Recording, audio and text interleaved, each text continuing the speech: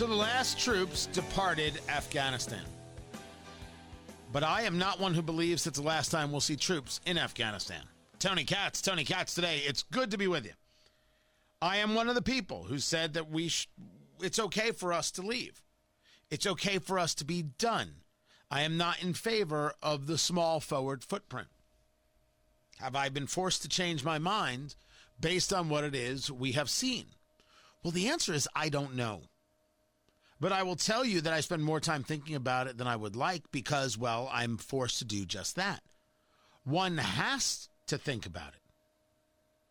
One has to think about whether or not foreign policy involves small footprints in a multiplicity of places to be able to ensure long-term American security.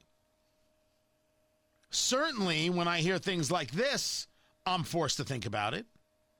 Now, U.S. military flights have ended, and our troops have departed Afghanistan. A new chapter of America's engagement with Afghanistan has begun. It's one in which we will lead with our diplomacy. The military mission is over. A new diplomatic mission has begun. A diplomatic mission with who? Our plan. A diplomatic mission with who? The Taliban? The Taliban took a Black Hawk helicopter, took an Afghani who was believed to be an interpreter, hung him from the helicopter, and flew him around the city. That's Antony Blinken, the Secretary of State, speaking there. What diplomatic mission do you think is actually happening? Who buys into this? These children who we have in charge. And that's exactly what they are. No ability to run anything. They spent a lot of time in a faculty lounge fantasizing about the faculty lounge, and they think they've got it together. Brought to the United States from Afghanistan, a convicted rapist who was deported by President Trump, got on one of the planes. But we have reporting that shows that women coming to the border, or I should say to the Kabul airport, they weren't able to get in. So convicted rapists 1 and women 0. What kind of thing is this? What kind of thing is Joe Biden going to tell us, look at what a great job we did? He's scheduled to speak. Is he really going to take a victory lap? This dolt, if he takes a victory lap, do we call him a psychopath or a sociopath? Because I honestly don't know which one's supposed to be in this case. The whole report about the dogs, guys, I can't confirm it. I have heard that we did, and I have heard that we didn't, and I'm not trying to take it either way. If you've got information, send it to me. Feel free. Twitter at Tony Katz. You can send it to Tony@TonyKatz.com. You want the story? I'll give you the story. We left dogs in crates behind. Dogs who worked with the U.S. military. We left them. We left them in crates, and there are pictures. There are pictures. Now, people are utilizing this in conjunction with a tweet from Hillary Clinton, February of 2021, just a few months ago. Don't vote for anyone you wouldn't trust with your dog. And the U.S. military, because of this hasty, nonsensical pullout,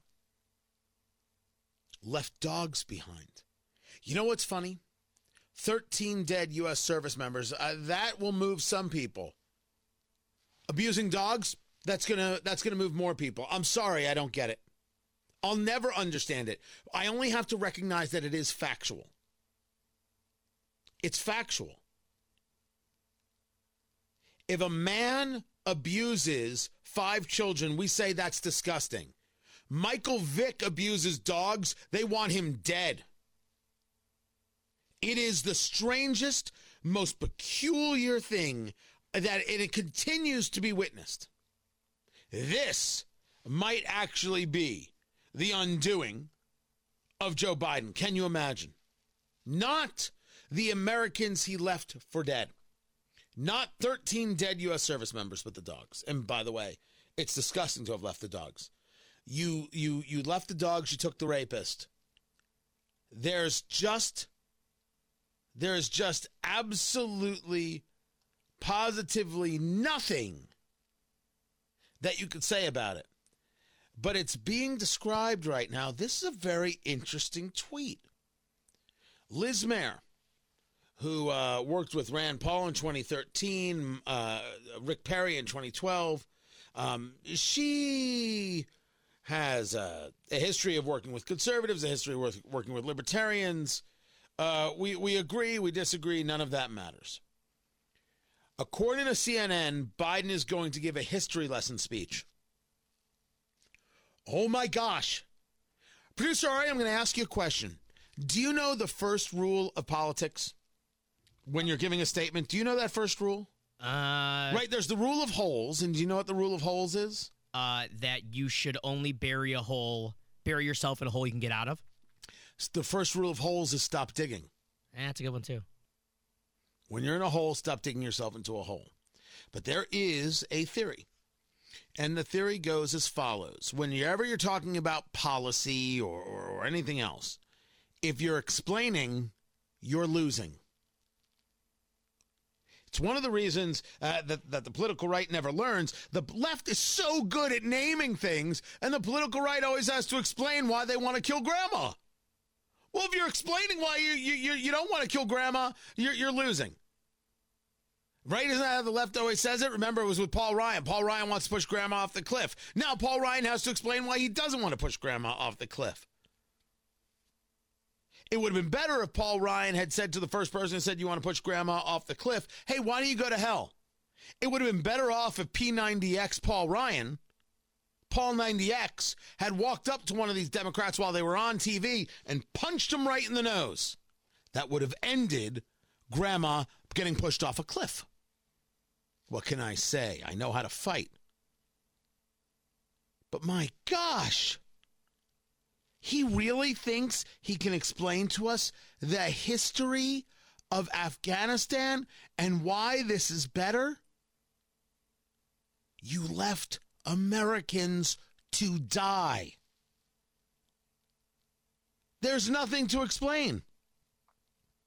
There's nothing to explain. Now, John Kirby, Pentagon's press secretary, and thank you, Teresa, for sending this to me, to correct erroneous reports, the U.S. military did not leave any dogs in cages at the airport, including the reported military working dogs. Photos circulating online were animals under the care of the Kabul Small Animal Rescue, not dogs under our care. Okay. All right. Oh, I only hope for his sake he's right. He's going to explain history to us. He left Americans for dead. Noah Rothman is scheduled to be with us. Can a history lesson actually save Joe Biden? And is America really, really in a place where they're saying, you know what? We can't have this loser, this failure, this embarrassment in the White House any longer. That story is coming up. This right here, it's Tony Katz Today.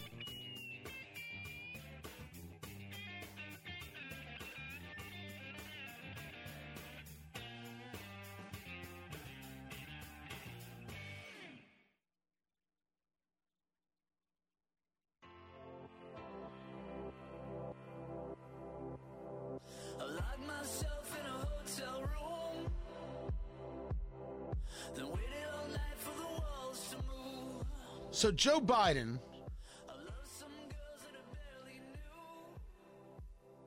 President of the United States is going to speak to America.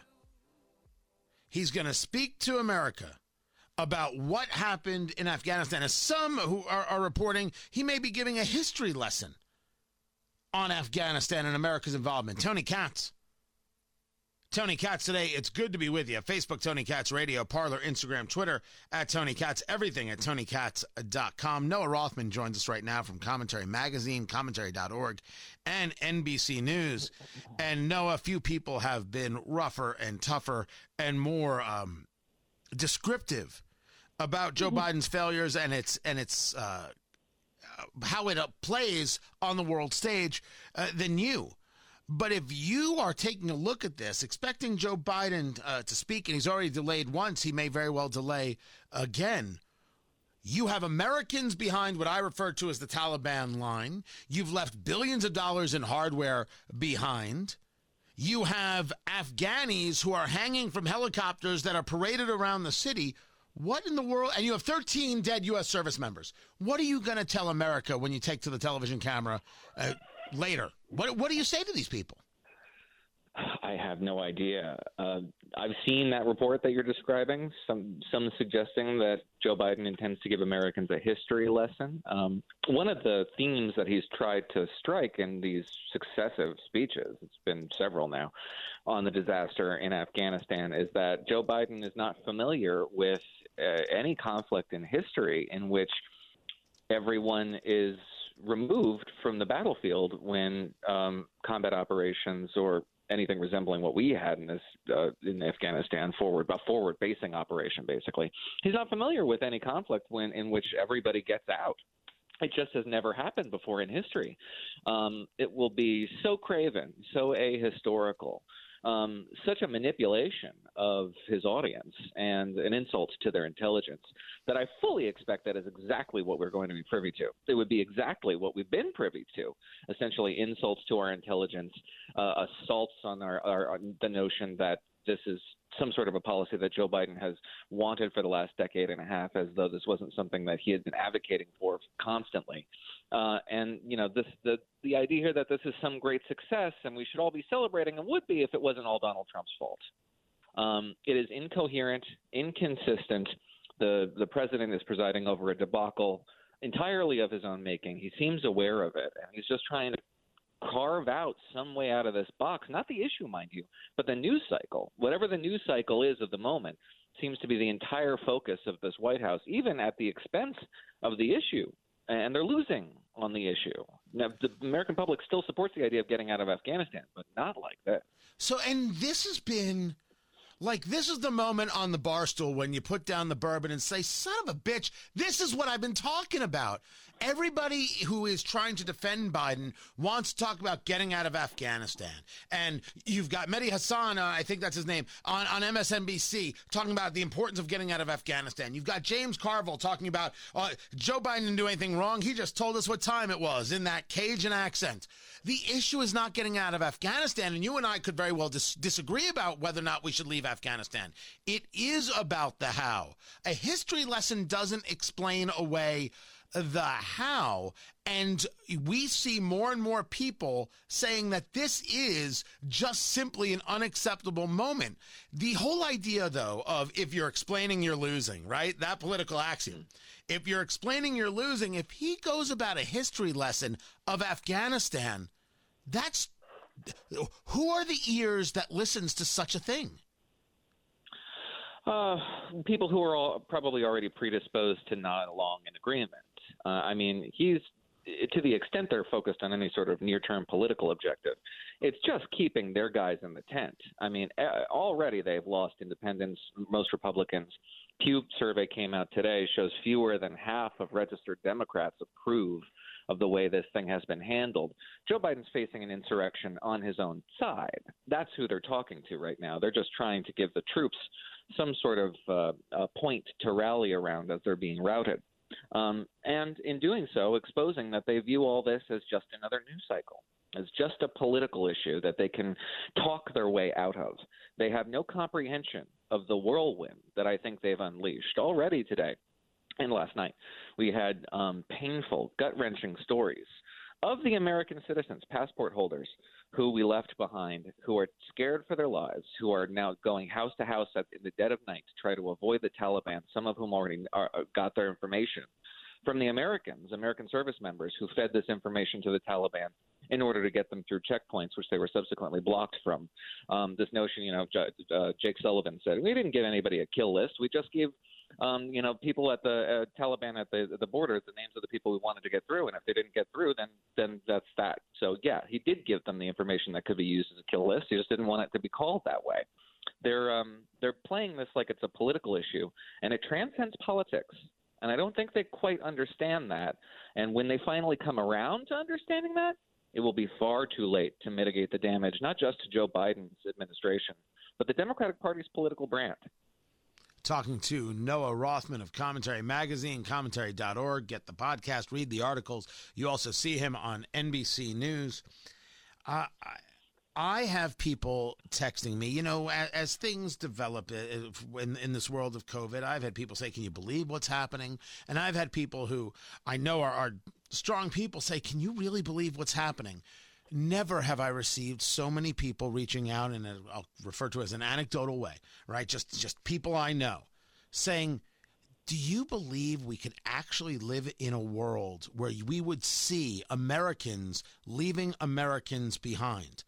There is simply no way to spin leaving Americans behind. And I have, whether it's Jake Sullivan or whether it's the Pentagon Press Secretary, John Kirby, or I have the Secretary of State, Antony Blinken, all going about saying it's 200, maybe closer to 100, maybe it's actually more. We don't have an exact number, and still no conversation of how these people are going to be taken out of Afghanistan. You were the first person I had read to refer to them as hostages. I would agree that they are hostages.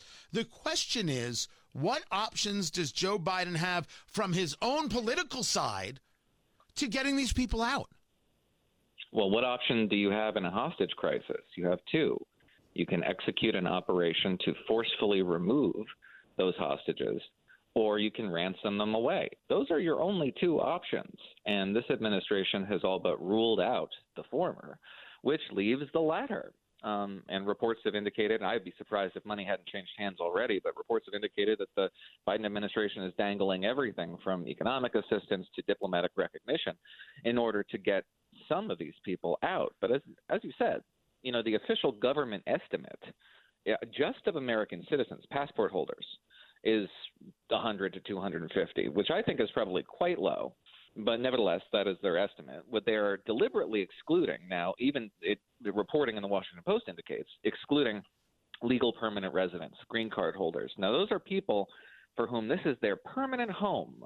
They live here. Their families are here. Their jobs are here. Their bank accounts are here. They are Americans in all but citizenship. In fact, they probably would be citizens or will be citizens in the near term. Thousands of them, to say nothing of visa holders and visa eligible applicants, the people who helped us over the course of this 20 years of war, including Joe Biden, the president of the United States. There's a letter in the Wall Street Journal from somebody who literally saved the life of Joe Biden as a senator and two other senators on a mission there begging for assistance.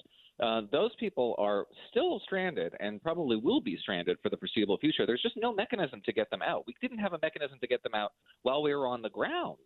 I don't know what they think they're going to do now. They don't know what they think they're going to do now. Again, all they're doing is trying to navigate their way out of a bad news cycle, finding themselves in a worse news cycle, and trying to navigate their way out of that. They're scrambling and flailing. And I don't know why Democrats and people who are dependent on this administration for some sort of political identity or political capital think they have to flail with them. Carve out your own space here. Make a little hole for yourself where you can say, okay, Joe Biden's wrong on this one, because that's going to be your cover for the next 3 years. This issue isn't going away. It's only going to get worse. And the notion that it disappears in the next election cycle, to me, is just fanciful. Now, let me take you to what happened soon after the murder, as I refer to it, my word, of 13 U.S. service members. We saw drone attacks on these ISIS-K militants, and we got a vehicle that was carrying explosives, and maybe it was actually carrying children, and different people will give you different reports, or even though CENTCOM did say they were looking into whether or not civilians were injured in this attack. For a nation that doesn't have any intelligence assets on the ground, how in the world were we able to even consider such a move? And why is it that there are people out there in the world, like, for example, Philip Mudd of CNN and some others, saying we still have intelligence on the ground? Do we have any intelligence in Afghanistan? Well, I can't speak to that with any authority. I want to be careful about what I say because there's a lot I don't know, and I want to be clear about what I don't know. And what a lot of us don't know. I don't know what kind of intelligence assets we have on the ground. I don't know what kind of reliability they are. And I suspect that we shouldn't know that information. If we did, those intelligence assets would be far less useful. There is a fair amount of, I think, justified suspicion that the actionable intelligence we're getting comes now from the Taliban, which could be, completely above board, or could simply be grudge, an effort on the part of Taliban operatives to execute a grudge against individuals within this organization, and we have no way to check that out. The value of this intelligence is somewhat dubious. To the extent that we know what happened, there was obviously the suicide attack on Thursday, to which we responded hours later with a strike on the individuals described by the Pentagon as people who planned this attack. Now, we still don't have their names, as far as I'm aware, which breaks from protocol. If you have a really high-profile target that you assassinate, the Pentagon does tend to release information about that individual, and we still don't have that yet, which is a little suspicious. The second strike executed in Kabul, an imminent attack apparently, reportedly set off a secondary explosion, which was indicative of that we hit our target, and in the course of that, a secondary explosion. And the Pentagon doesn't deny this. They don't confirm it, but they don't deny it because they don't have the information. That resulted in the 10 civilian fatalities, including 7 children. Now, if all of that is accurate, it still suggests that our quote-unquote over-the-horizon strategy here, which is just basically executing drone-based strikes from bases in the Persian Gulf using dubious intelligence on the ground, is really not sufficient to the scope and scale of the mission, at least the mission Joe Biden outlined on Thursday afternoon in the wake of the murder of 13 Americans, that we would execute strikes at a time and place of our choosing. We will not forgive. We will not forget. We will hunt you down. Unless that was all just a bold-faced lie, and this operation is over now, we do not have sufficient capabilities to execute the kind of attacks on our adversaries who have killed us, who killed Americans, that we want to. And, briefly, back to Joe Biden's statement, all his statements right now have been tonally insufficient to this moment because he doesn't communicate resolve when he comes out to this podium and says, we've been attacked, we've been humiliated, I'm going to avenge, our Americans. He communicates sadness. He's sad. He's regretful. He's mourning. Americans don't want to be sad when they've been attacked. They want to be mad. They want to get revenge. And Joe Biden can't strike that kind of tone. And it's very impressive to everybody in the Democratic ether, including the press, how empathetic he is. But Americans don't want empathy with their attackers. They want resolve. They absolutely want resolve. Talking to Noah Rothman of Commentary Magazine, now that you bring this up about Biden and how he does not understand the moment, the question becomes, what is his future? Now, as much as people want to say impeach Joe Biden, whether it's Congresswoman Jackie Walorski of Indiana or Congresswoman Lauren Boebert of Colorado, I'm not actually seeing that in any place where it's gaining ground in a seriousness where even some Democrats would come on board and say, okay, this guy's got to go. But they wouldn't go for impeachment. They would go for resignation. Is there anyone out there of seriousness? And I'm not calling Representative Walorski or Boebert not serious, and that's not my point. Is there any serious maneuvers out there to say to Joe Biden, yeah, this is going to end badly. It's time to walk away and blame it on your health? I don't think so. That would be the end of this administration, and it would probably doom the party's prospects in 2024, which is all anybody cares about. And I'm also not of the mind that impeachment is a remedy for maladministration, at least, and nor were the founders, frankly. In the Federalist Papers, they were very mindful of the case of a British admiral who was hung for poor performance on the battlefield. We don't do that sort of thing in the United States. Impeachment is a remedy for corruption, not bad government. Those are two very distinct things. Resignation, however, is a whole other matter, of which I'm of the mind that we should very seriously consider at this stage. Nevertheless, I don't foresee that happening. Noah Rothman, Commentary Magazine, commentary.org, NBC News. Always a pleasure, Noah, and we'll catch you again after we hear what President Biden has to say. Good to talk to you. More coming up. I'm Tony Katz.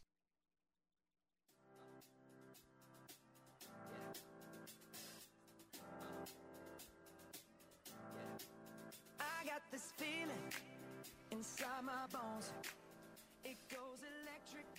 I have been trying to figure out what is it that Joe Biden can say that allows him to turn the conversation, that allows him to say to America, this is absolutely the right thing, and things are better than you think, and here's why. And here's why you should still have faith in me, and here's why I am clearly the best person to be commander-in-chief.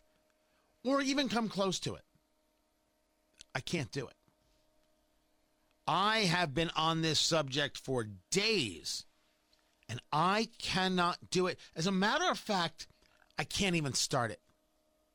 I cannot begin the conversation that allows Joe Biden to engage America in a way that America is thankful that he's there. I may hate him, but I'm glad he's there. I can't even do that. I work at being able to separate out my own personal angers with taking a look at something politically, and how does it play out? I can't do it. To that end, I can't even believe Joe Biden is going to speak to the nation, because there is no win. None. Zero. Less than zero.